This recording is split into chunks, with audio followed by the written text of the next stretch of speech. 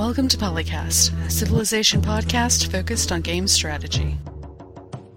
Canis Albinus. Makalua. The Me and Team. Mega Bears fan.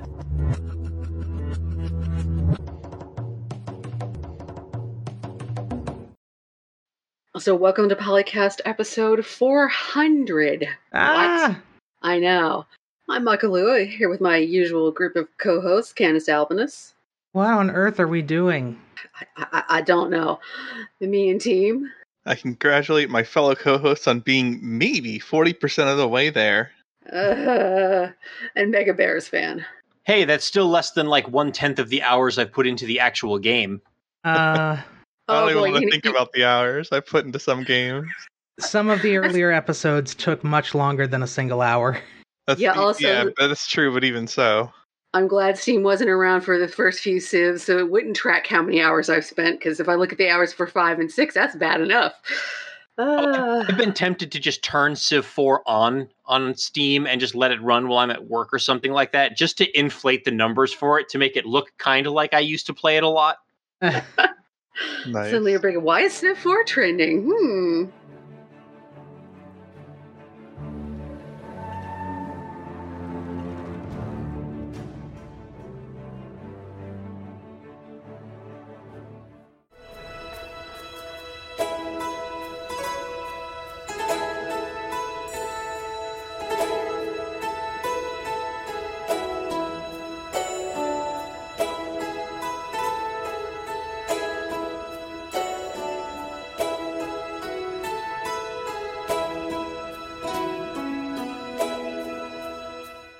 I mean, it actually is a fun game. If you haven't played it a lot previously, you probably would enjoy it if you actually played it.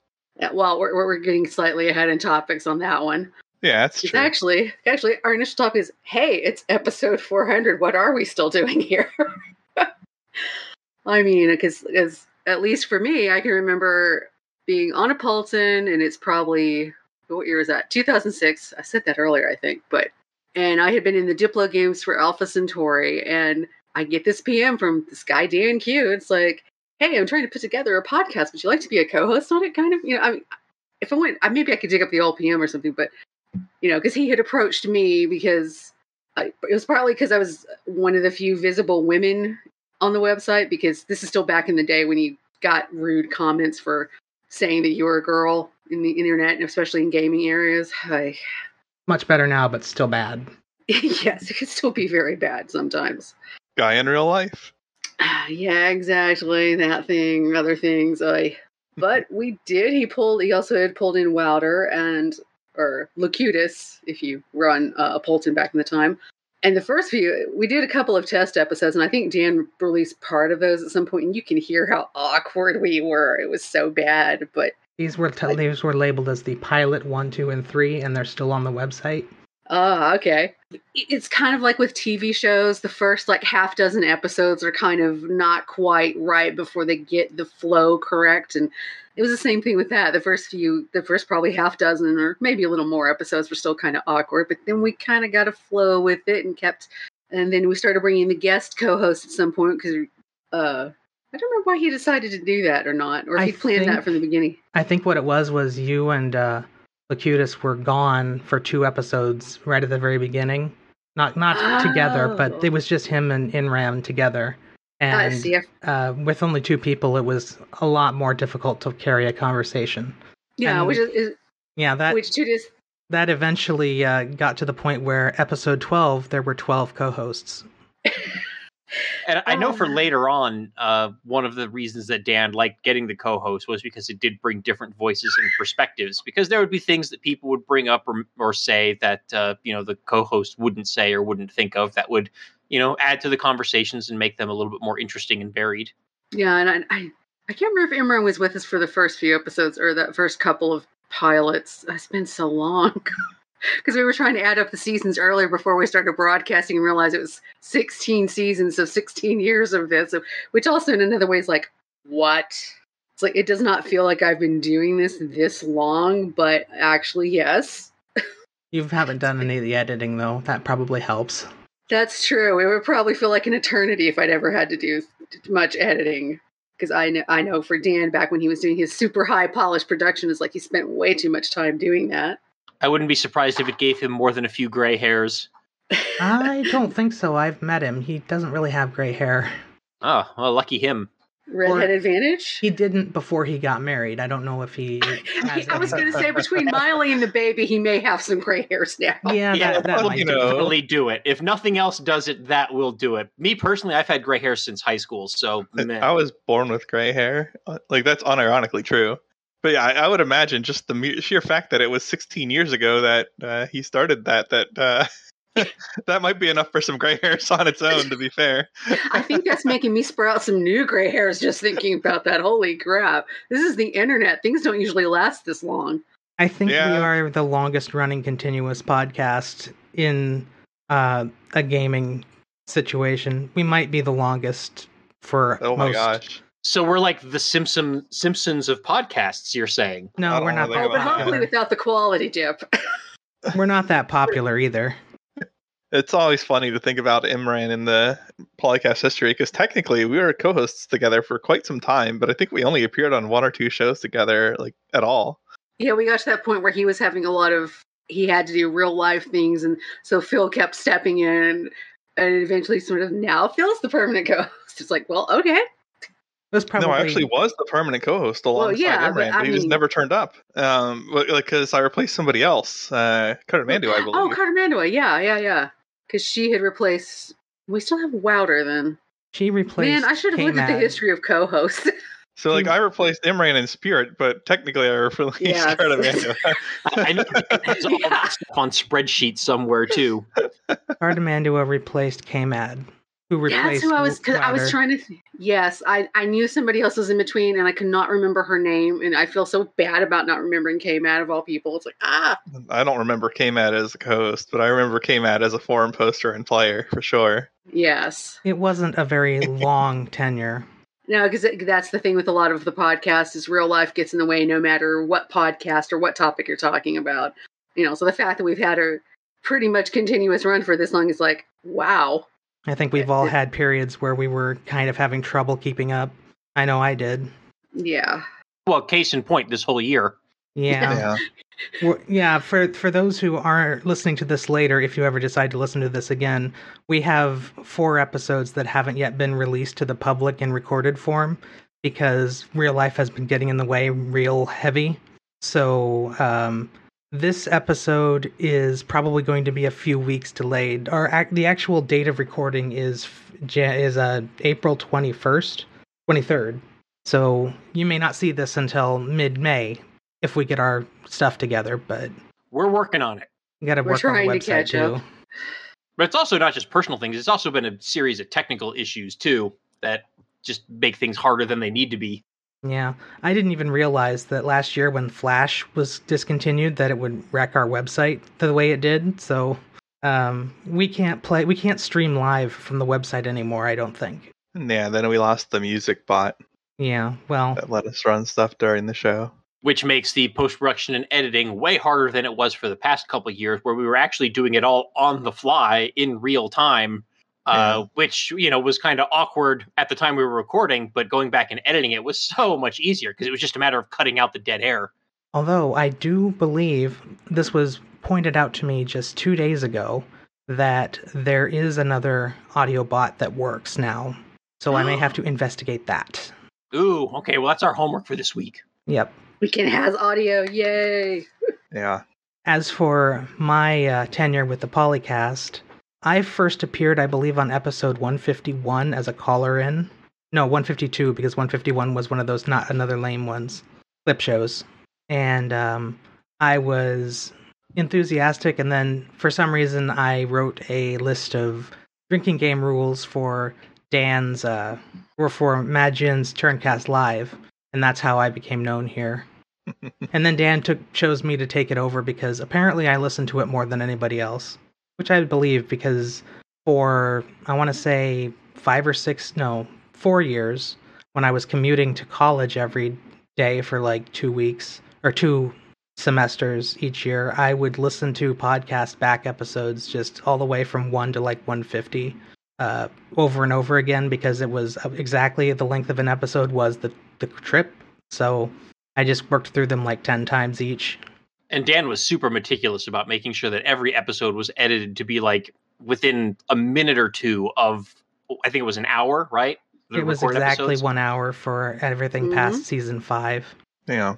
Although those recordings, as mentioned earlier, took way more than an hour sometimes. Yeah. They were edited down quite extensively.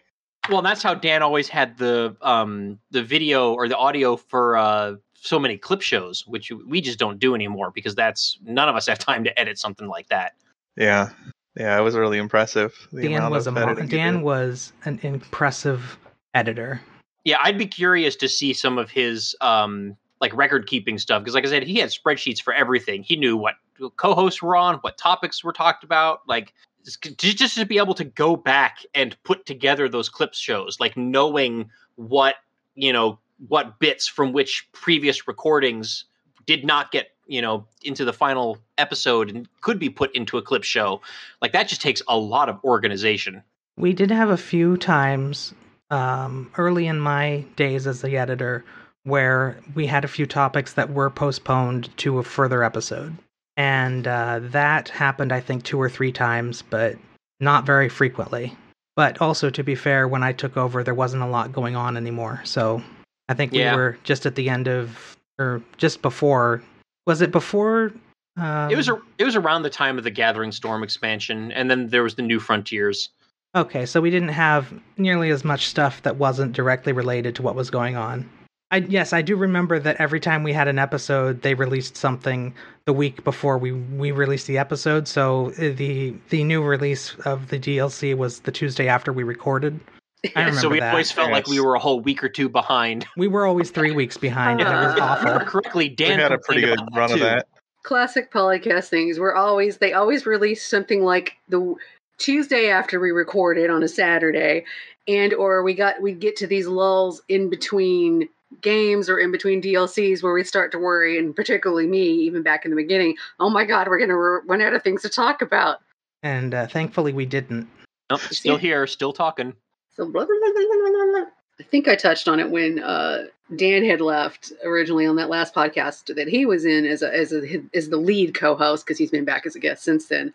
But one of the things that doing the podcast over this whole time has helped me with is it doesn't sound like it to the listeners, but in day-to-day life, I struggle a lot with social anxiety. And it's part, I guess it was part dealing with once we started doing a bunch of guest co-hosts and stuff and having to adjust to new people every couple of weeks and things like that, but doing it in a more comfortable environment. So I sort of developed like a skill set to apply in real life when I would have to do things like that. That does not mean in my daily life I do not go around still being kind of awkward. And I love the fact I can do grocery pickups now and I don't have to talk to people to get my groceries. It's great. Well, that's cool that the podcast served as a little bit of therapy. Yeah, I am much better dealing with situations and things. It does not mean I still don't have the panic attacks or anxiety attacks, but it's better than it. I mean, I was getting a lot better, and then the past couple of years has happened for everybody, and everybody's stress level is up, so it's a little harder again. But it's still nowhere near where I was in 2006. Well, with that in mind, it's pretty brave of you to have even accepted the offer to begin with. Because, going on to a podcast and broadcasting to the internet with social anxiety, I bet that was it was also like a lot of courage. Why did you pick me? Kind of, I was like, okay, I'm going to try this. I'll try this once, maybe a couple times. And, a couple times. Yeah, it's been 400 times plus at this point. And then when my own co-host to be were as awkward as I was like, okay, it's not just me. Great. Yeah, 2006 was an awkward time for a lot of people, especially on the internet. YouTube was very new at that point, if it existed at all. I think we were still in Google Video at that time. Generating media like this would definitely not be something just a common person would have experience with. So unless you're coming from like mainstream sources into a gaming podcast or something, it's unlikely anybody would have a significant experience with it. I know Dan has talked about how when he first started doing PolyCast, it was still telling people what a podcast was as opposed to what your podcast was about. It was still probably another solid 5 years before most people knew what a podcast was. And you could just say, oh, well, I do one about a gaming thing. They'd be, oh, cool. But Back then it's like, a pod what? You talk to people on the internet? What? Well, now it's kind of full circle because now you tell people you do a podcast and they're like, oh, you mean like one of those YouTube video essay things? And it's like, no. Not exactly. No, just audio. I mean, although us streaming there does blur that a bit. Yeah, especially since we're on YouTube, yeah. Yeah, like right now. So. Oh, yeah, did we tweet? I did, yes. Okay. And given that I can't open Spotify without being, here's some podcasts you should listen to. What do you mean podcasts are old school or something? Podcasts used to be called the radio of the internet. Now they're kind of actually the radio of the internet. They literally are. It's just talk radio that you customize for yourself. Yeah.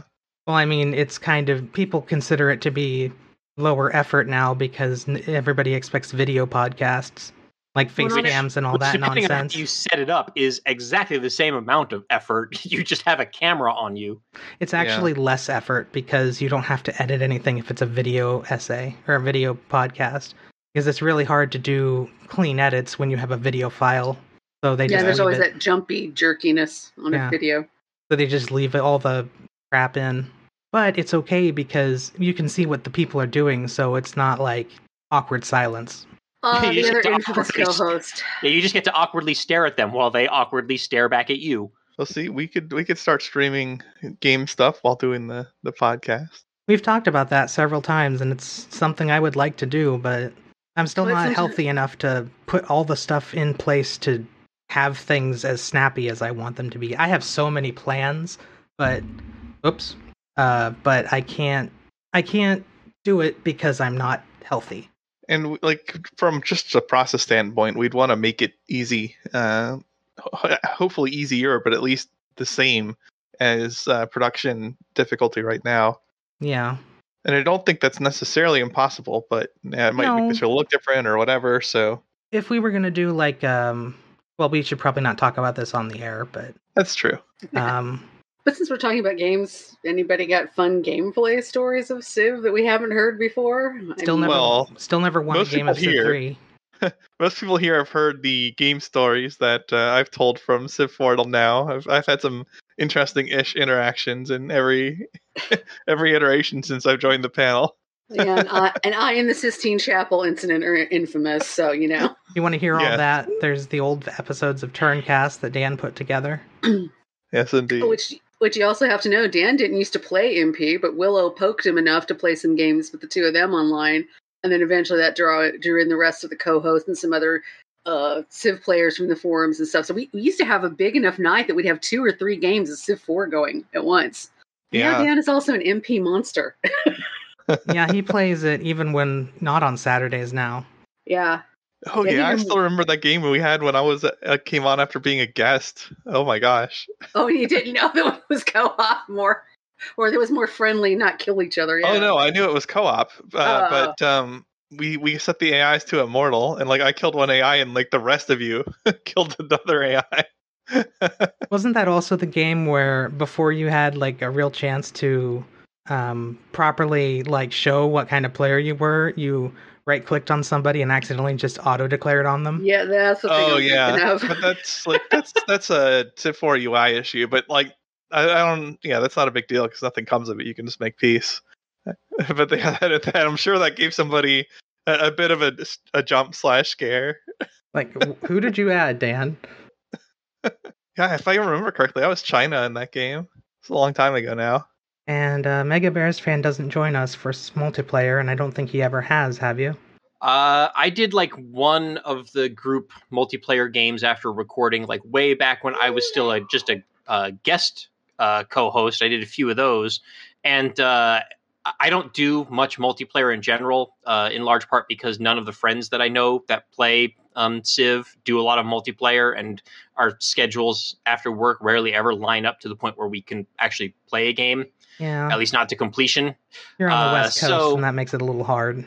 Yeah, well, I mean, everybody I know is also on the West Coast, but the problem that I have is I live in Las Vegas, which is, a big nighttime city, so, and big, service tourism industry. So everybody that I know works different schedules. I only know a few people who are on a, pretty typical, Monday through Friday, 9 to 5 job. Everyone else is working swing shifts and graveyard shifts and weekends. And so it's really difficult to get people together to play something like Civ or to do like board games and stuff like that, where you actually need the person physically there. So I just never really got into Civ multiplayer the way all of you have. And when I did try playing with the other, what was the multiplayer podcast called? Turncast? I did get together and play like 1 or 2 games with the Turncast people, and it was just a really uncomfortable, kind of miserable experience for me because I just had no experience doing it and was just having a really, really rough time of it. So, So you were having the time that Warning You 2 has with us just about every other week, where he's the one with the miserable experience and stuck. Well, he or Ruben is always the one either gets. Steve always gets Barb hit, and Ruben gets stuck in a corner. Seems to be a running thing. I had stuff like that happen to me where, it was a really difficult start. And on top of that, just playing Civ in multiplayer just has like a completely different pace and feel to it than playing in single player. At least, unless maybe you're playing on like deity difficulty level, which I'm not doing in single player, so that doesn't apply. But yeah, it's a lot more stressful. the quicker pace of everything. Yeah, I think that's maybe the biggest adjustment for anybody doing it is the pace, actually. Oh yeah, difficulty-wise, I mean, our weekend games are easier than playing on deity because they don't play on deity and the humans are cooperating, so you rarely get the kind of pressure in terms of like an AI winning or killing you that you would in single player that way. But you don't have the same amount of time in each turn to deliberate on what you would do, playing out micromanagement, whatever. Now, I rarely did that anyway, but for people who really plan turns meticulously, the live format or turn timer based format is a lot more challenging than it would be to do like play by email or more than 24-hour turn timers, so that sort of thing, where you can actually take some time to make decisions on what you're doing. Yeah, for sure.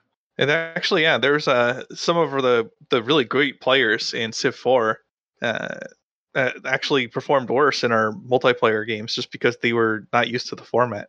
Although that wasn't always true. Like Obsolete, for example, was just a monster in our one Turncast game where he turned up. He was a regular deity player, and he did the exact same thing as always in Turncast. So some people could handle the pace, but a lot of people couldn't, or they would still be good, but they wouldn't be as good as a result of it. And it's challenging. And Civilization is by no means the only game that has that issue. Lots of games that have a single player and a multiplayer component, it's the same deal. Like you play a Call of Duty single player campaign, it's a completely different experience to playing Call of Duty in multiplayer. Oh yeah, and like stuff like Hearts of Iron. Oh my gosh, like because you can pause and micro all you want against the AI in single player. It is a different world from doing it on a forced time speed. Because it's real time with pausing, like all the other Paradox games.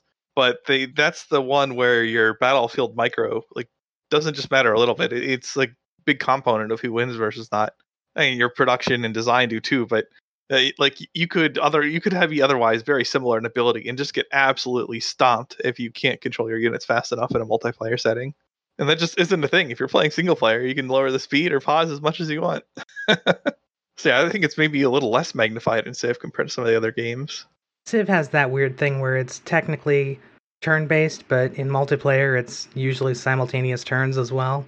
So yeah, it's not actually turn-based, but it's turn-based, so...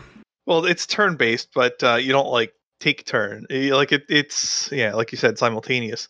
But there's still, like, we still have a turn timer, and everyone is still playing one turn within the scope of that timer. So you can't get ahead simply by giving orders more quickly. It's only if you give orders too slowly that you fall behind, so to speak. There's some double moving shenanigans or whatever that's introduced by having simultaneous turns. Yeah, especially if you're doing a more competitive multiplayer, that really shows up. Oh man, because people are lurking on the turn timer, like click, click, click, trying to make sure their unit moves first. And I did this to Firefox in one of the games where we fought. You wait until like a couple seconds before the end of the turn, then move your units, and then as soon as the turn rolls, you move them again. Double moving. Yep. And even when it's the simultaneous and we're doing co-op, sometimes you have so many units to move in a really intense war that it takes that entire turn timer, and you still don't get to move somebody you needed to move. And then there's a lot of swearing. Yeah, I think the newer Civ games are worse about it. Not just because they're 1 unit per tile, but because the way their cycling works. And oh my gosh, in my particular gripe of mine is the input buffering. And we kind of take it for granted when it's good input buffering, because like you don't want to have no buffering at all. But at the same time, like if you have it too long, so it's like buffering unintended actions, or if it's inconsistent where the game will sometimes track an input you put in, like, maybe a second ago, and sometimes it won't, for example.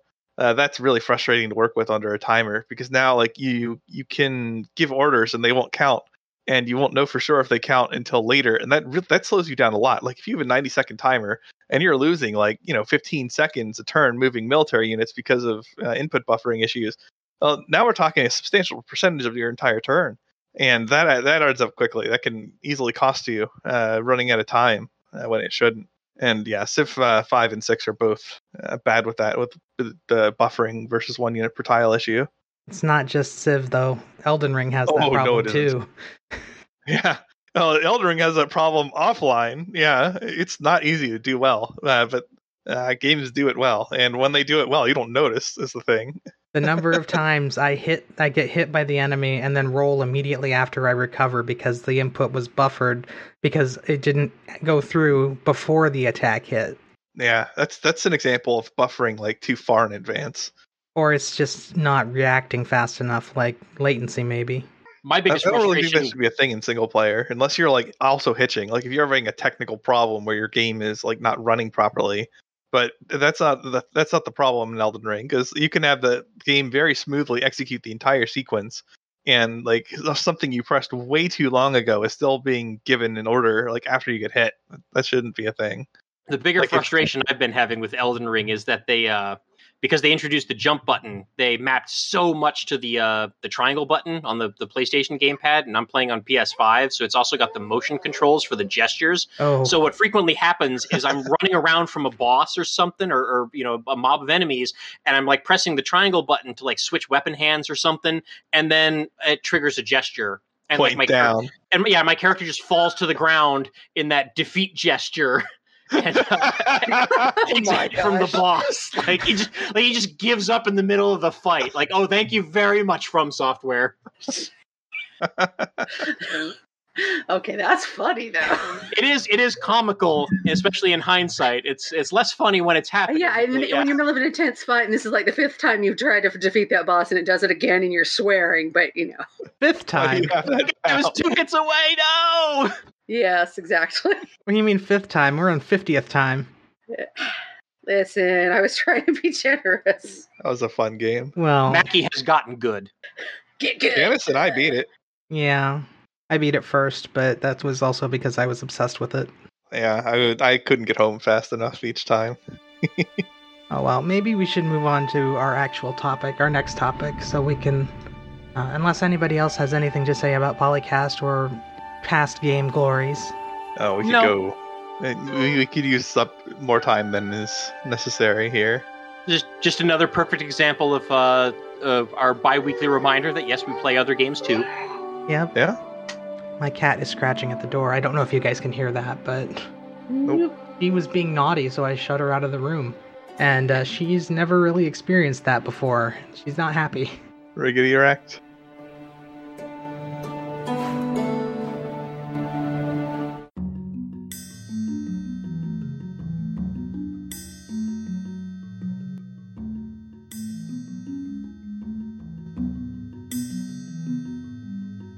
Alright, so this was 30 days ago, so wow, quite a while ago. But Soren Johnson had a interview, I guess, with PC Gamer, and he was talking about Civ III's bargaining table, and how the way that it was implemented was a problem.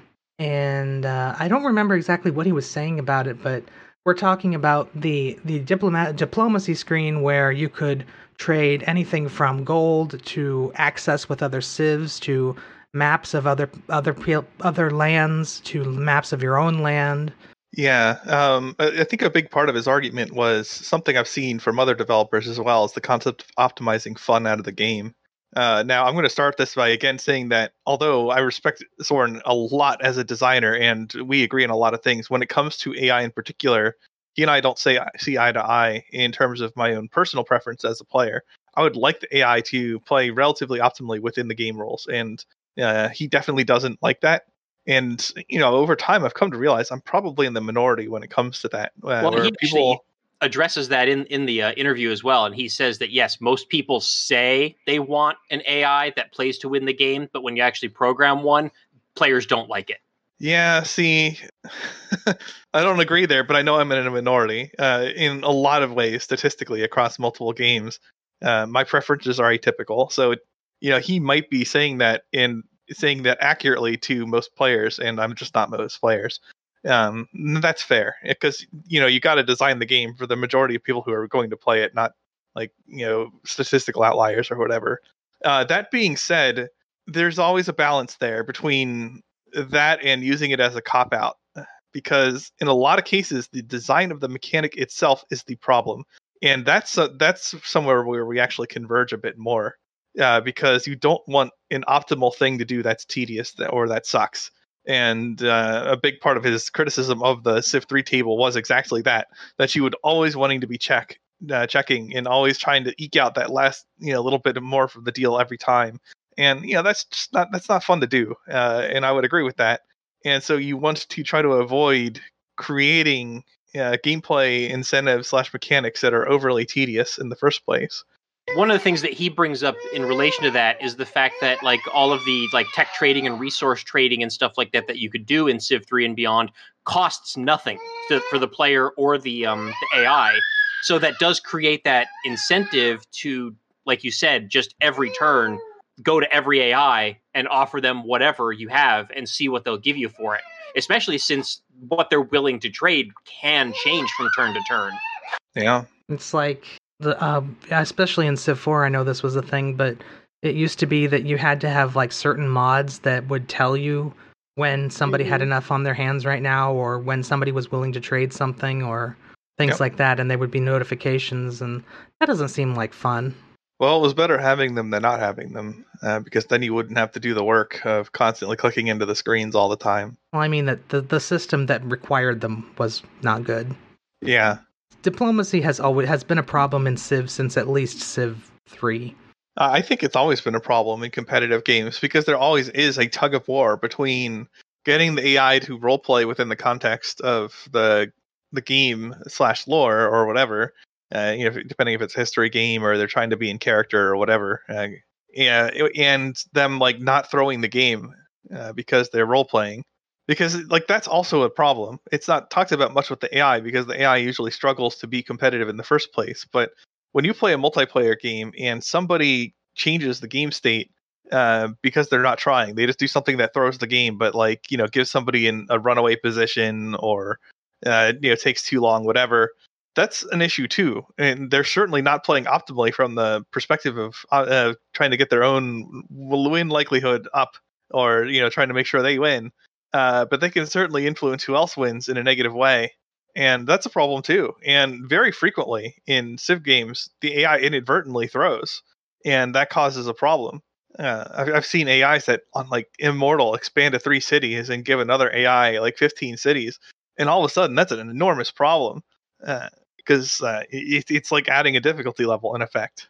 And I can say that with some confidence because I've won on Deity, but I wouldn't win on Deity if the AI did that on Deity. So I don't know what the good answer is there, but I would strongly encourage that the optimal decision making isn't something that's unfun to interact with in game terms, no matter what it is, and that also holds true for the Diplo screen. Like making the game inconvenient to play is just not. It's not good design in pretty much any game, even outside of Civ. Yeah, the AI has the time to go through every turn and hit those negotiation tables and even find the 5 gold turn or something. But the human's not going to do that. Even when you're playing in single player, you're not going to sit there and hit that every turn. You might check every few turns. And like the AI can. One of the examples was about how it looked kind of like the AI was doing a tech cartel back when you could trade techs. But when you're in a cooperative multiplayer game, or even in a regular multiplayer game, you can still do that against the AI too. You know, it's just people got angry at the AI for doing exactly what the players do.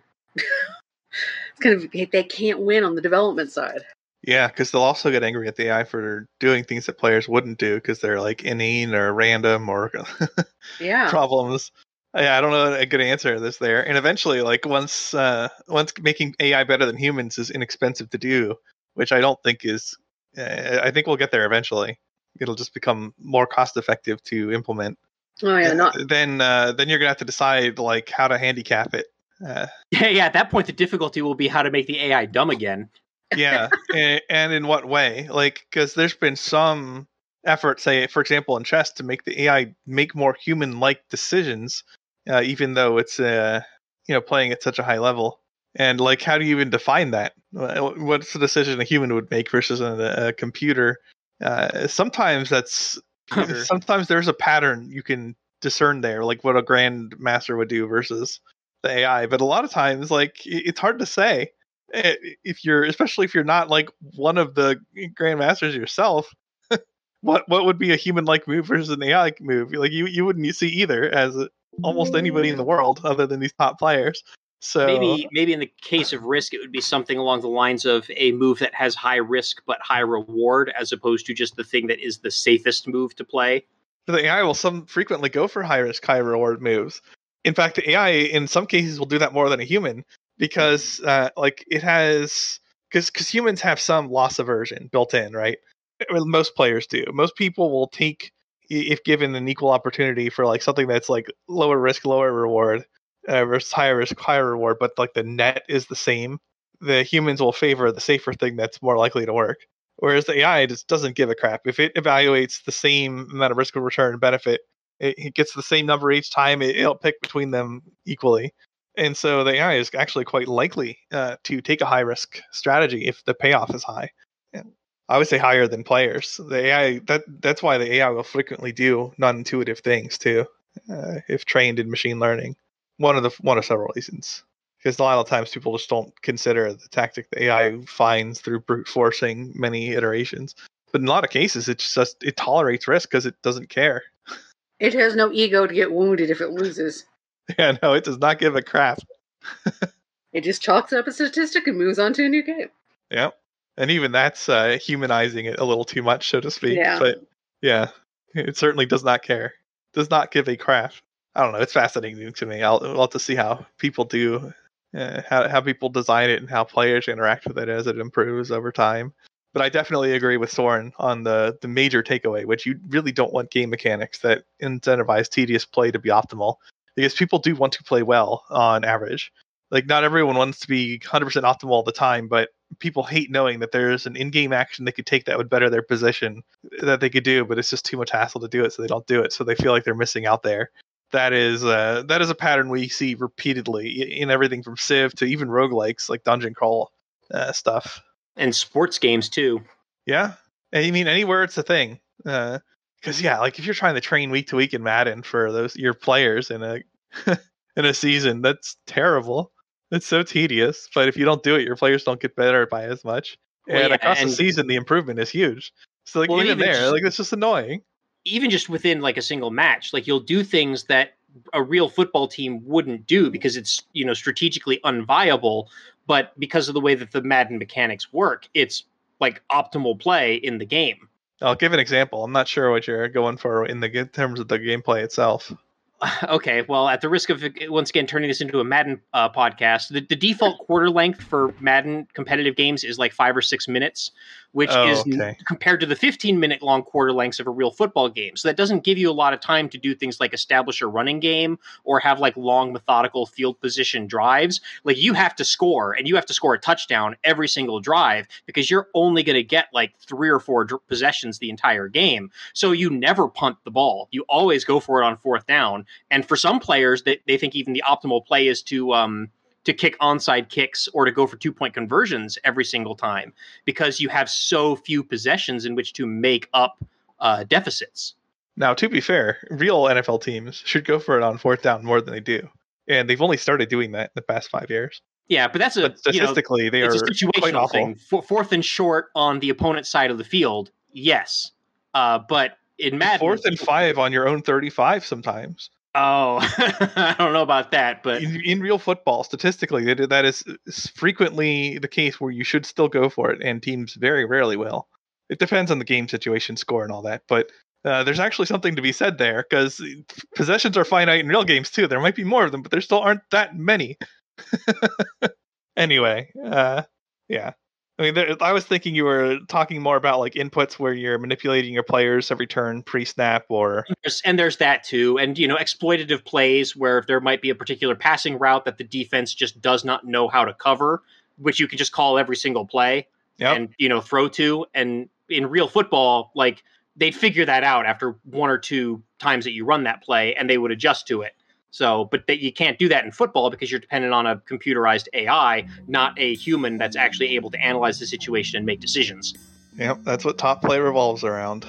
It's annoying. But yeah, enough of Madden.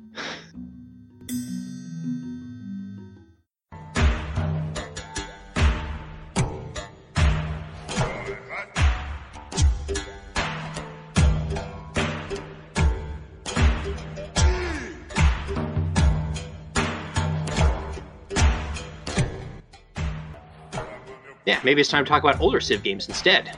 Line.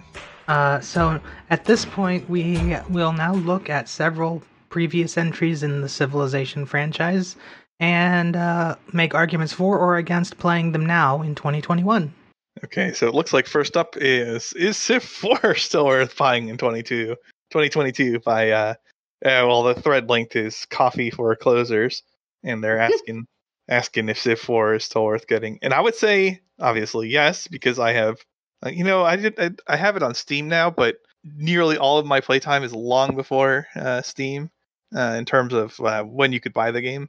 So I probably have thousands of hours in Civ IV, and maybe only EU4 has more playtime for me. So yeah, there's a lot of fun to be had there. A lot of the strategies have been figured out, so maybe you wouldn't get as much mileage out of it now as you would when strategies were still new and fresh in the game. But even so, it's I would say still the deepest in terms of micromanagement planning and expansion balance in terms of when you're making settlers, planning cities, and that sort of thing. And especially if you've got an older system or something, both this and Civ 5 will probably run a lot more smoothly than if you tried to jump in at Civ 6. And you'll and so if later on you pick up the later games in the series, you're still going to get a lot of sort of I want to call it foundational things about Civ down. I mean, it changes from game. Certain things change from game to game, but there's a certain pattern or style to the gameplay that is a Civ thing with the settlers and expanding and what you do. And I mean, districts is an entirely different thing later, but you'll get to know Civ very well so that when you pick up later one, you'll know what you're doing. But it's like each iteration after 2 has been its unique take on the expansion loop and gameplay loop as well. And I would argue Civ 4 is one of the more complex ones. So in that regard, you are getting a new game that will new in the sense that if you haven't played it much before, yeah, that still holds up today in terms of its depth. Well, and also it's new in modding. And in terms of performance, like Mackie said, it is way, way faster than both Civ 6 and 5 on the same machine specs because it's optimized better. And it's also older, so it is less graphical intensity, and it was optimized better for machines at the time than Civ 5 and 6 are optimized for today's machines. So yeah, it should run very well. That's a big advantage for certain. Yeah, and you're not just getting the game; you're getting this whole big pile of mods that you could completely change. There's complete game conversions and things, and you'll be playing like whole new game multiple times over out of one base game. So really, yeah, worth it still. Rise and Fall was fun, and there's a fantasy conversion I can't think of the name of as well, but Heaven. Yeah. Thank you. Heaven. There are several different Fall from Heavens. And Civ 4 will also feel like a totally different game compared to Civ 5 and Civ 6 because a lot of the fundamental rules changed between Civ 4 and Civ 5. So, for example, you don't have the 1 unit per tile in Civ 4. You'll have stacking armies. And the cities don't automatically defend themselves or have hit points. So you have to remember to actually keep units in your cities so that those early game barbarians don't literally just walk into your capital and prematurely end the game for you. Yep. Civ 4 also and there's, of course, the dice rolls of the combat where every combat a unit lives and a unit dies. Usually. Yeah, there's a few exceptions. You like have withdrawal can mechanics. retreat, yeah, and some of the mounted units can retreat. But yeah, for the most part, yeah, the battle will go on until a unit dies, and sometimes that can really be a pain in the ass. Spearman versus tank. Although a huge percentage of combat is siege, so... Civ IV has a, like Mackie said, there is a huge number of mods for it, and very large mod packs as well. Like, not even considering that the original game, Beyond the Sword, came out with like 12 full conversion mods to it that were like scenarios, and a lot of those were updated as the game went on by the fans. So if I'm looking at the Civ IV customization and creation forum in Civ Fanatics right now. Under mod and project development, there are, I want to say, 7 times 5 different separate subforms for a mod pack. So we're talking what is that? 25, 35 projects that are still active in modding in Civ 4 right now. And these are things like, better AI and Civ Gold, which is every Civ ever on the face of the planet, and it takes a lot of energy to load. Dune Wars, Ancient Europe, Rise and Fall, Caveman to Cosmos, Final Frontier Plus, Star Trek, Total War, all kinds of fun stuff. And then there's also the unaltered gameplay mods that optimize the game and also add special things so that you can more easily see the interface. Yeah, Bug and Buffy come highly recommended.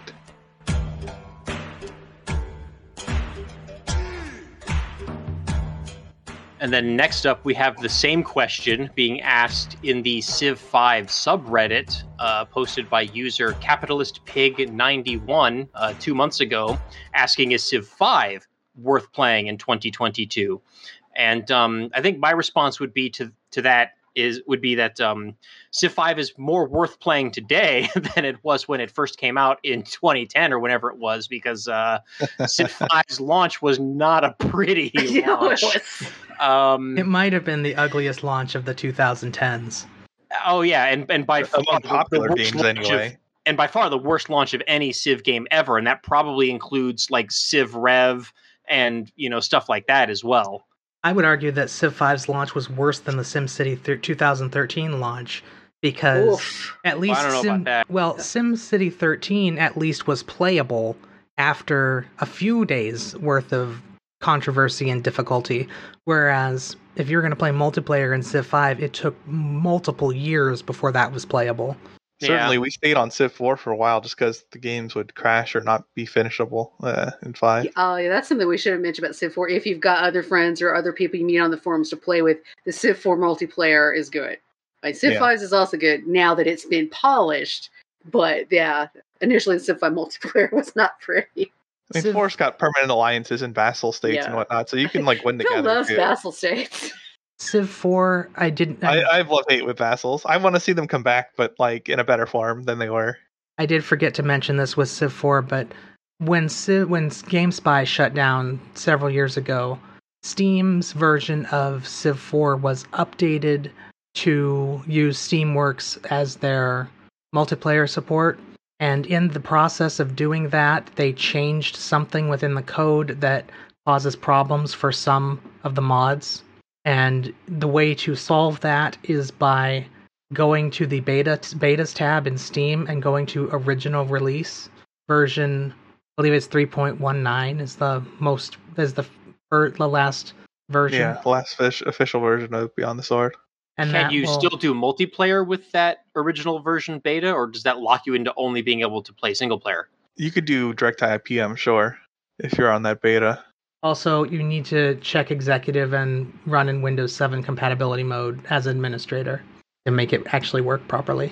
But anyway, yeah, about Civ 5 specifically, I mean, it's still a really good game with both expansions. In fact, Civ 6, a lot of people criticize Civ 6 for just being Civ 5.5, like a do-over of Civ 5, because they basically, at least the vanilla release of Civ 6, because they basically just ported a lot of the Brave New World mechanics over almost verbatim And in a lot of those cases, as we talked about a few episodes ago, I actually think Civ V Brave New World did those mechanics better.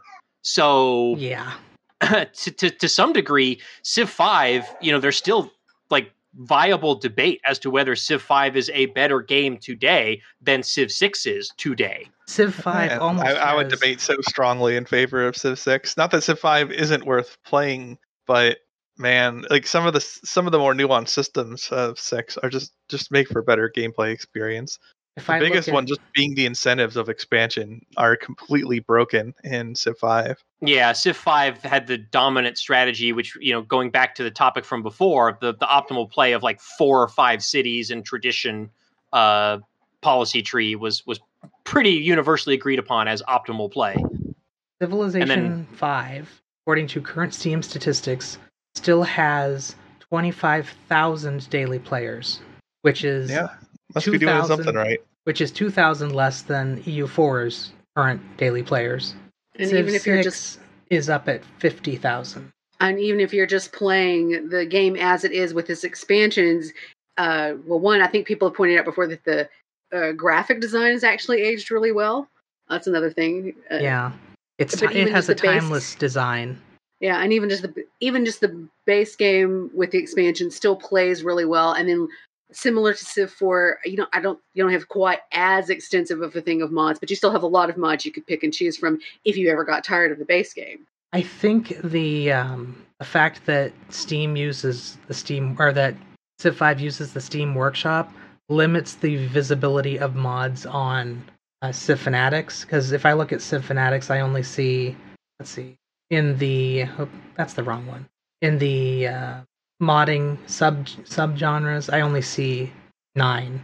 So this is the game where it started transitioning from the distributed like through Civ Fanatics and other sites like that to going over to Steam Workshop, because it was the first one that was Steam from the beginning. So let me look real quick into the Steam Workshop page for Civ 5 and see just how extensive that is.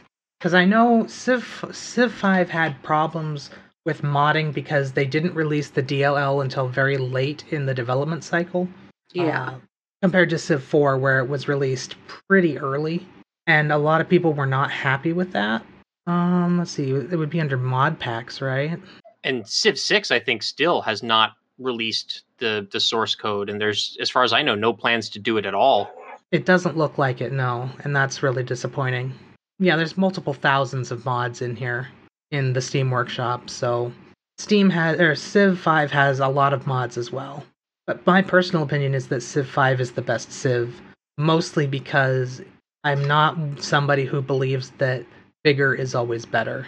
I like the way that Civ 5 kind of recognizes its own limits and doesn't try to push past them so much. Me and Timus declared war on Canis Alvinus.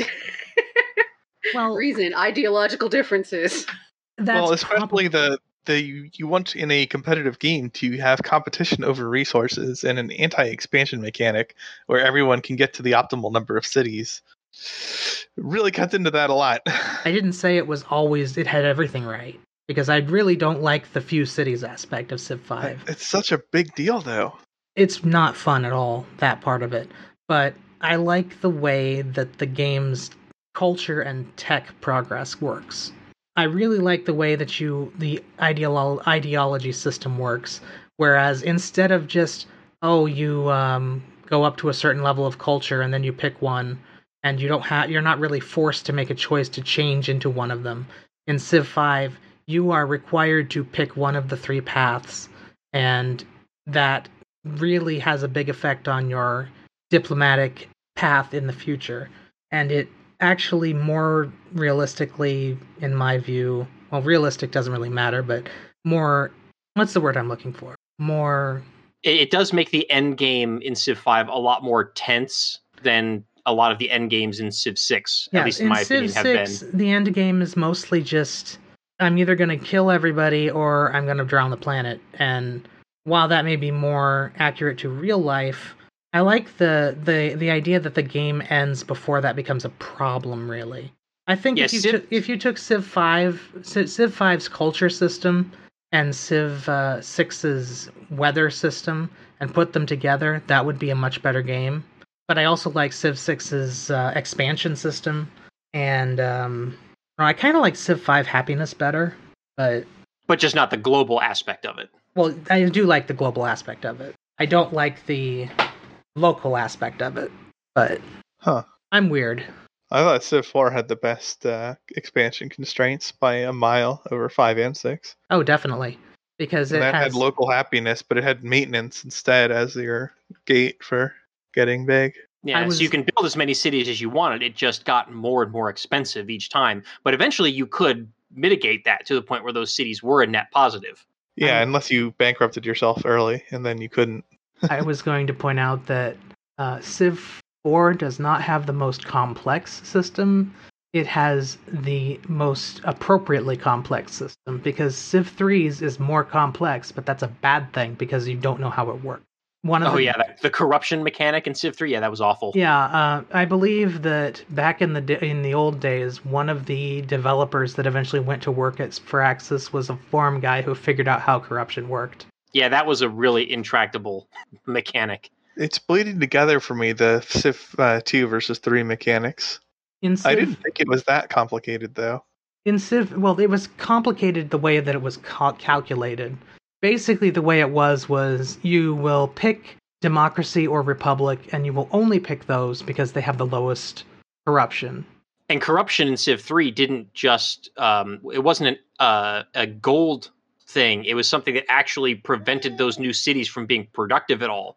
Like, they would generate no production because they were too corrupt. Was that the one where specialists overrode that? Or is that am I thinking differently? I don't think Civ 3 had specialists, but No, Civ 3 had specialists.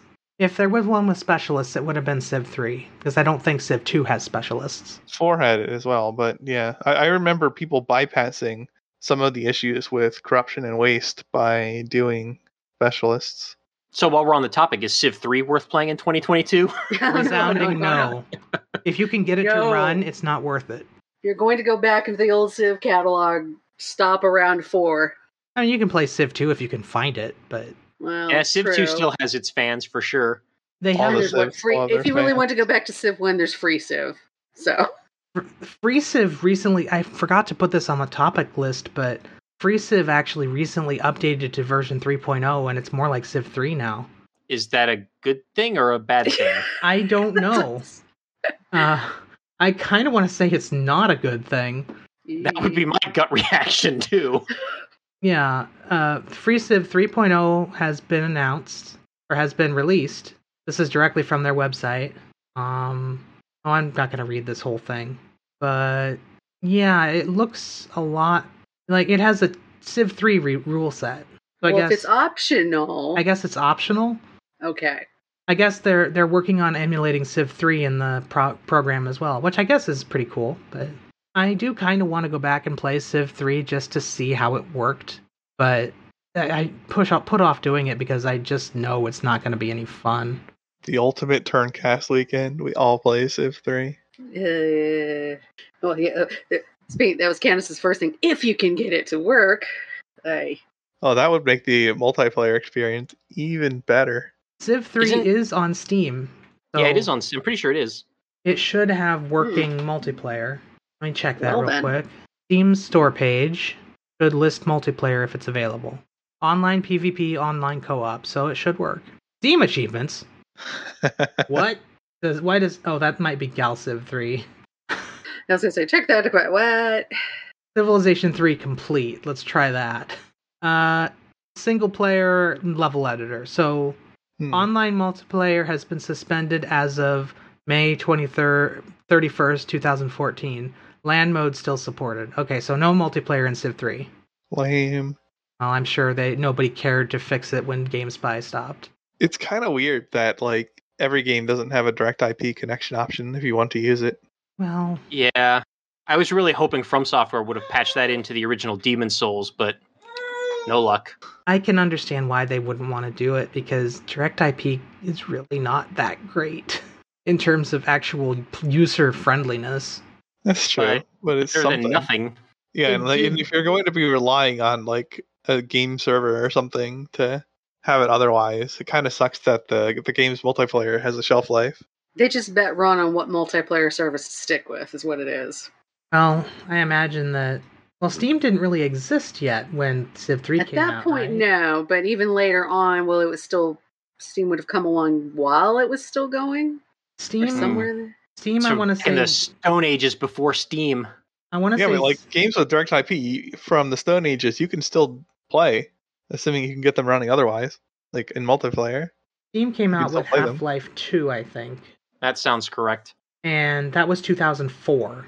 So that would imply that Steam came around 2004, which would make it understandable why it wouldn't switch over to Steam. Although I think there was a very strong impetus to not touch Civ 3 after Civ 4 came out, because I think even the developers thought it was kind of not as great. Well, clearly Soren didn't like Civ 3 as much. He was the developer of it, though, or for part of it. Well, he was also the developer on 4, though, so he had the double perspective.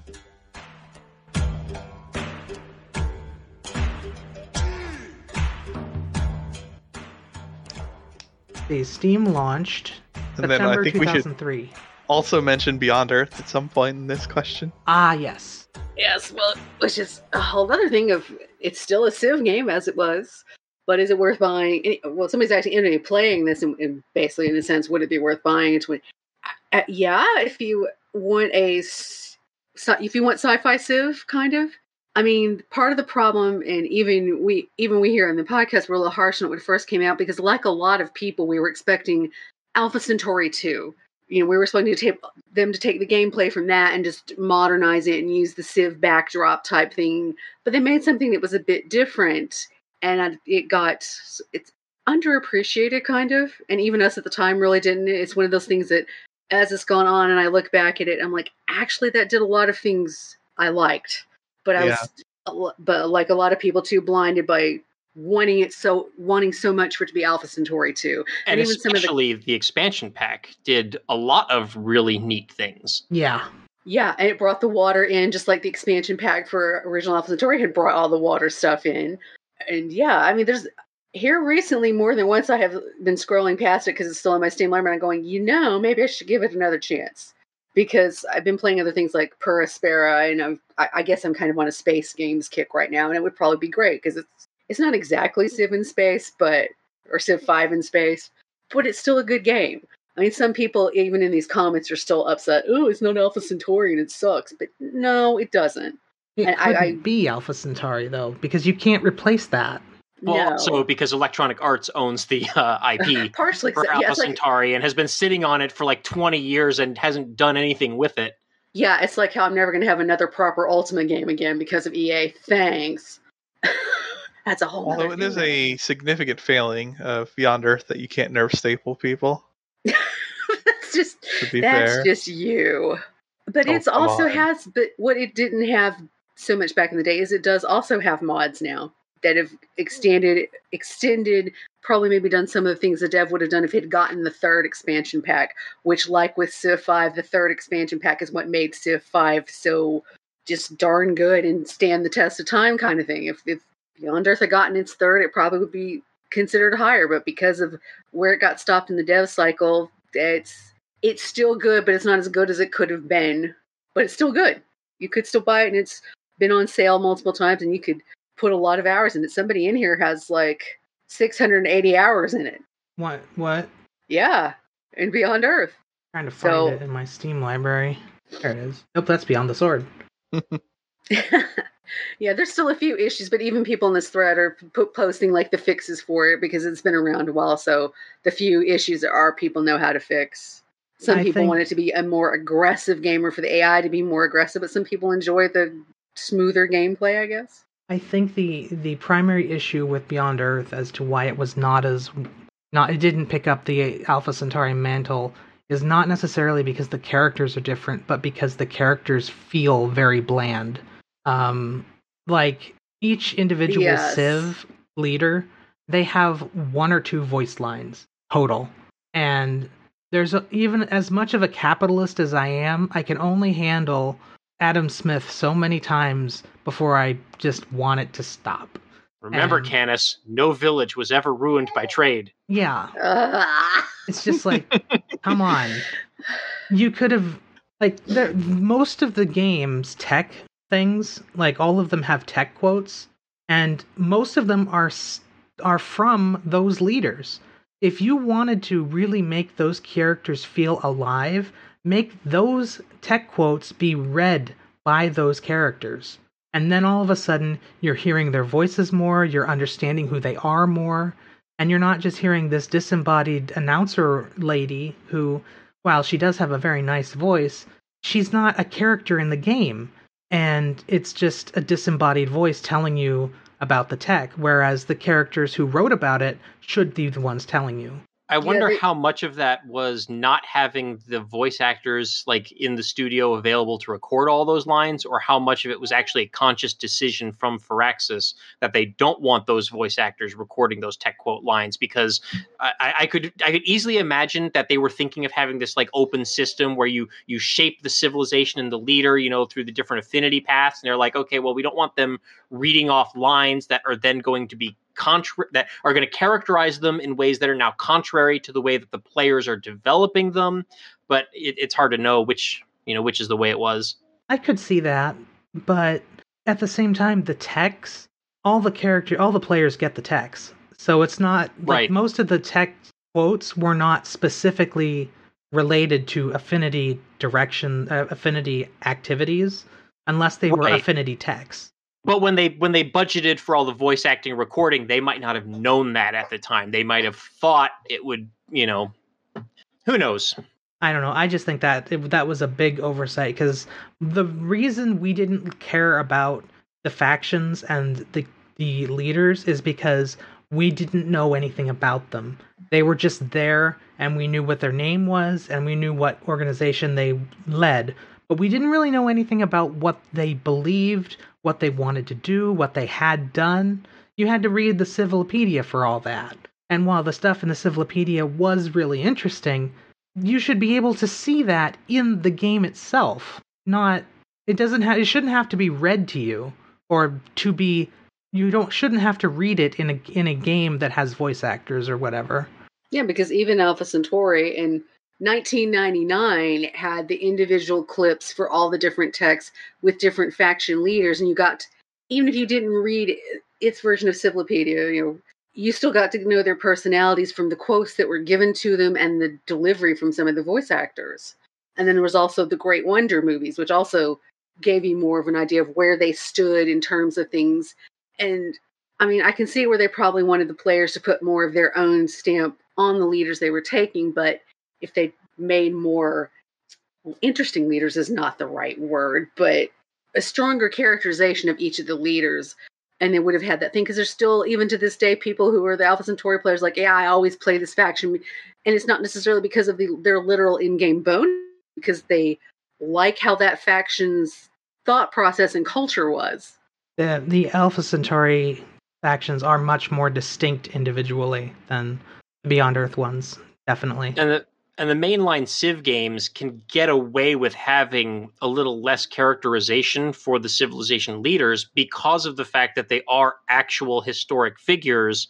So if you know anything about history, you're probably going to have a basic gist of maybe who these people were and what they might have done. Like, pretty much anybody is going to know who a Julius Caesar is, or, most of us are probably going to have some idea of who Montezuma was, or Gandhi. So you don't need to have a strong characterization of them in the game, because the players come in with their own preconceptions of who these historic figures were and what they did, unlike the sci-fi setting where they're completely original made-up characters and just basically appear to the players as blank slates.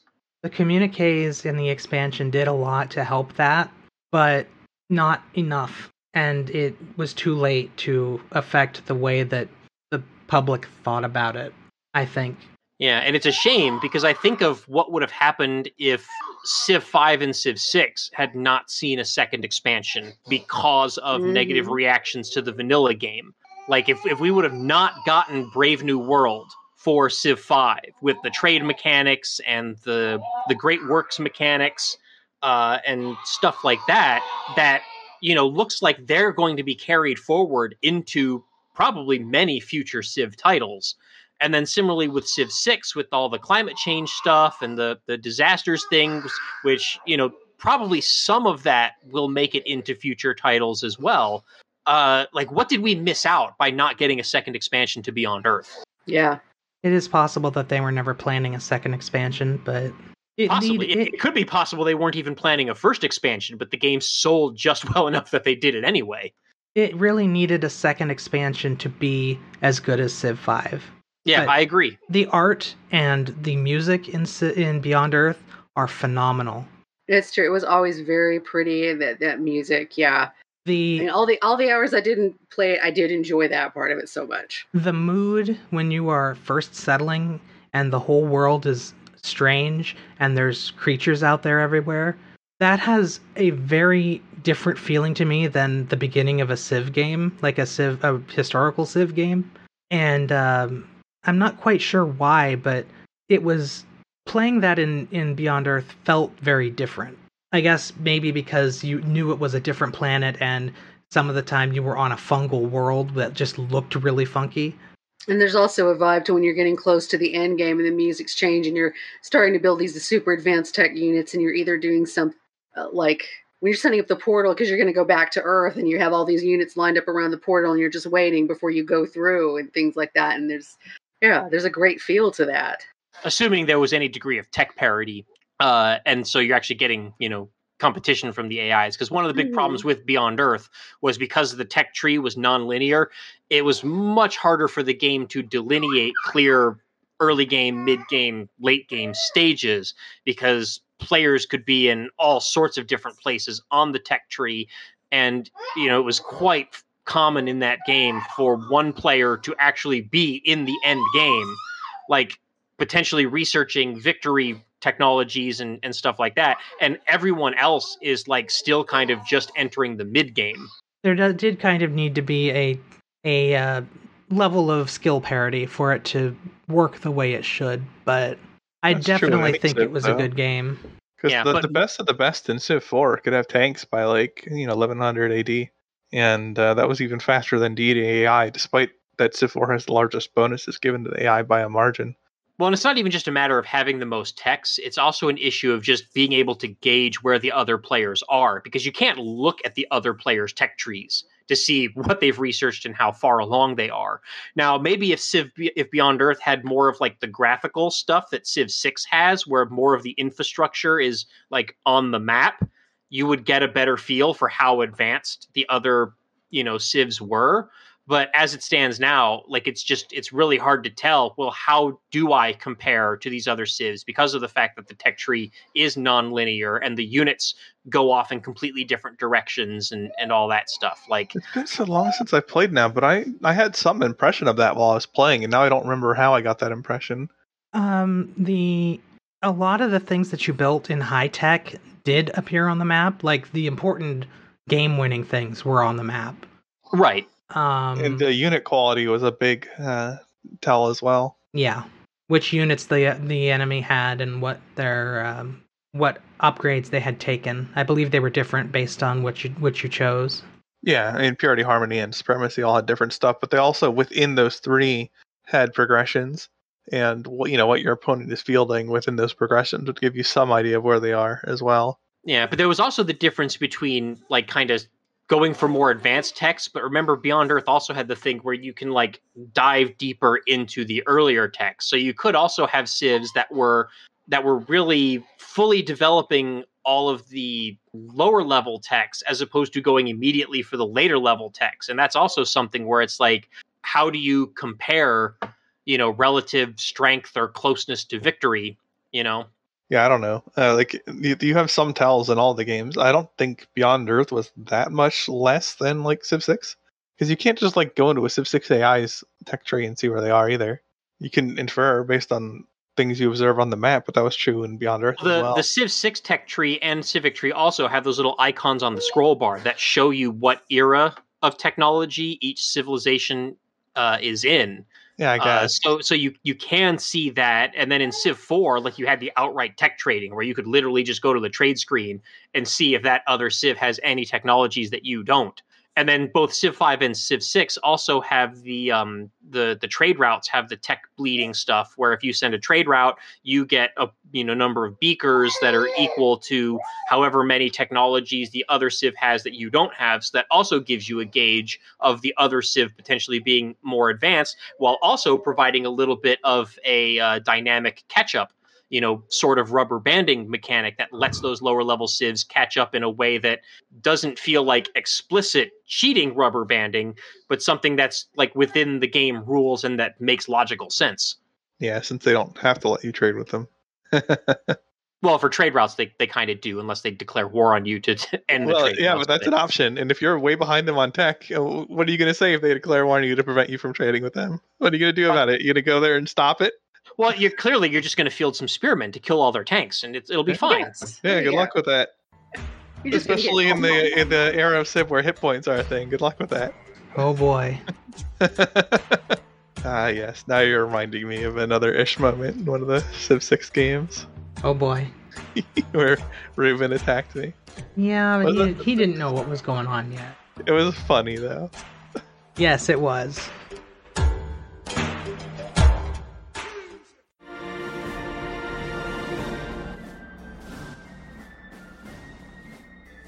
All right, are we out of topics? I think we're out of topics.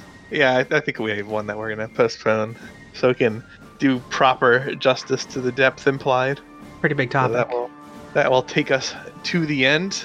So thank you, everyone listening, for joining us as we reach 40% of our journey to 1,000 episodes. Oh, no. As always, it's been the main team, and joining me today were Candace Alvinus.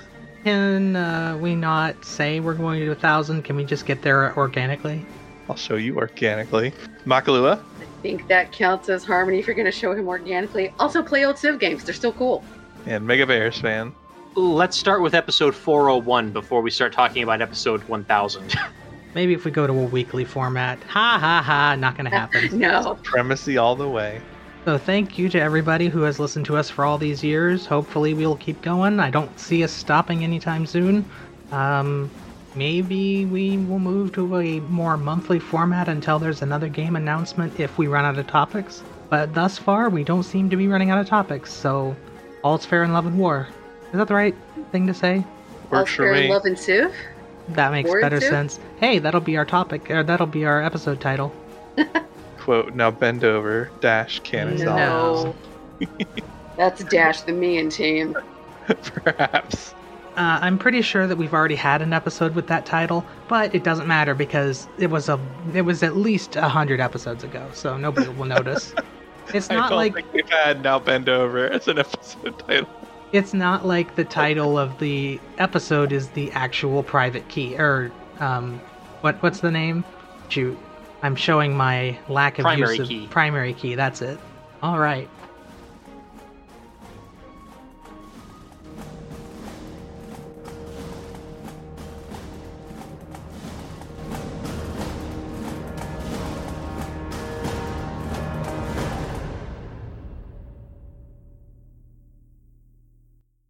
Civilization 3, 4, 5, Beyond Earth, and 6 sound clips. Copyright Take-Two Interactive. Copyright the PolyCast at thepolycast.net.